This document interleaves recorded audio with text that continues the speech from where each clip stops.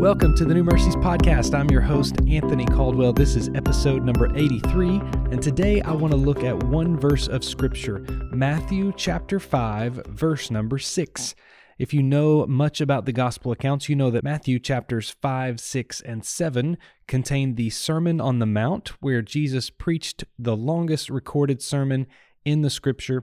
And as he preached that sermon, he was by the Sea of Galilee. It was a beautiful, beautiful place. I know this because when I was over in the Holy Land a few years ago, I had the privilege with our tour group to preach this sermon in the place that Jesus preached it. I was right there on the Mount and was able to read the words of Jesus where he spoke those words. It was a powerful, beautiful, beautiful moment that I continually remember over and over and over again. And I go back to that place. I'm there in my mind right now, seeing the beautiful plants around, seeing the Sea of Galilee right there, the breeze that was coming across. It was just a wonderful thing.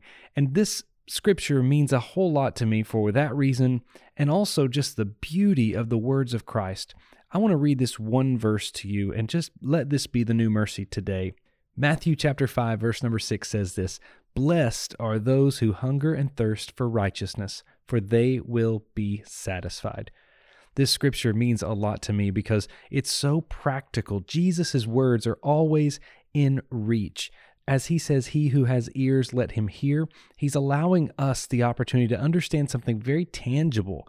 We've all been hungry and thirsty. I was thinking about yesterday, I was hungry for a couple of hours. And as I was hungry, I realized something. The longer I went without eating, the hungrier I got. And guess what? The more hunger I experienced, the less my mind could go to other things. All I was thinking about before I ate was food. I was so hungry.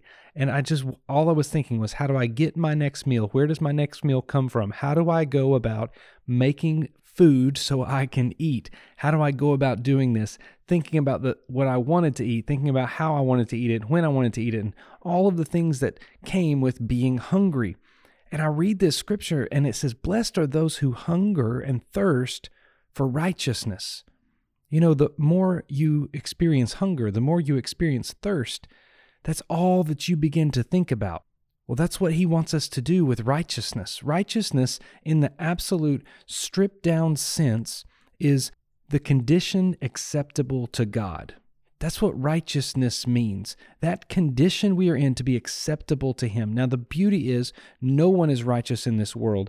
Jesus is our righteousness. But that's the beauty of this sermon. It says, "Blessed are those who hunger and thirst for righteousness." When your mind is aimed at righteousness, and the closer you get to that righteousness, the more you hunger for it. And it's all that you begin to think about. It's all you are consumed with. It says, "For they shall be satisfied." Do you know where that satisfaction comes from? Jesus. It comes from Jesus being the satisfaction for us. So we know that we can be filled if we are hungering and thirsting for righteousness. That means we are hungering and thirsting for Jesus. He is all that's on our mind. Today, find a way to aim for righteousness. Find a way to want it more and more and more. Allow it to consume your thoughts so that you can be more like Christ today.